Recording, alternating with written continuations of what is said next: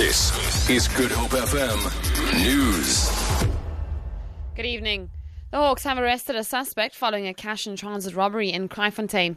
Spokesperson Captain Lloyd Ramova says 5 men, 3 of them armed, accosted a cash and transit van yesterday.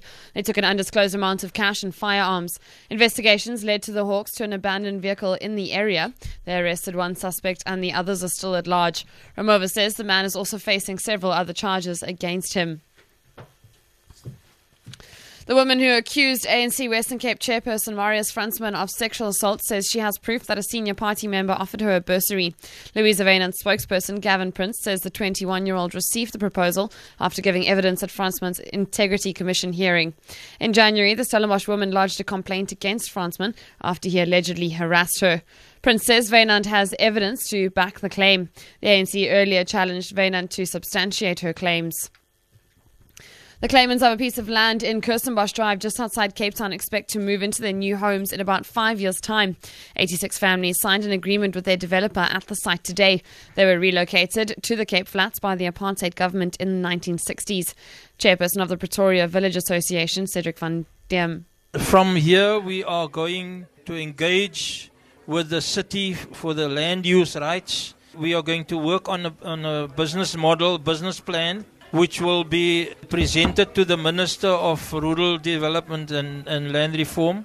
For the most, it would take another 5 years. You know, the red tape in the city in getting land use rights and environmental impact assessment, heritage assessments, all of those take a lot of time.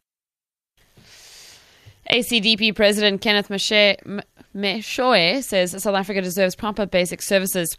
He was speaking in Durban at the KwaZulu-Natal launch of his party's election manifesto. He has called on South Africans to vote against the ANC in local government elections, saying it has favoured people. Meshoe presented his party's list of candidates whom he says will fight corruption. We are presenting to you capable men and women of integrity, men and women who are not thieves, men and women who will not use resources in order to build their own homes, build their own, or even take their monies abroad. But we want leaders who will give you what you deserve, services that you need. Let me tell to the people of South Africa that services is your right. You have the right to access. That's what the Constitution says. You have the right to access to services that government must provide. But unfortunately, because we have crooks in government, we have criminals in government, we have people who don't care in government, people are suffering. For Good Hope FM News, I'm Vicky McCallum.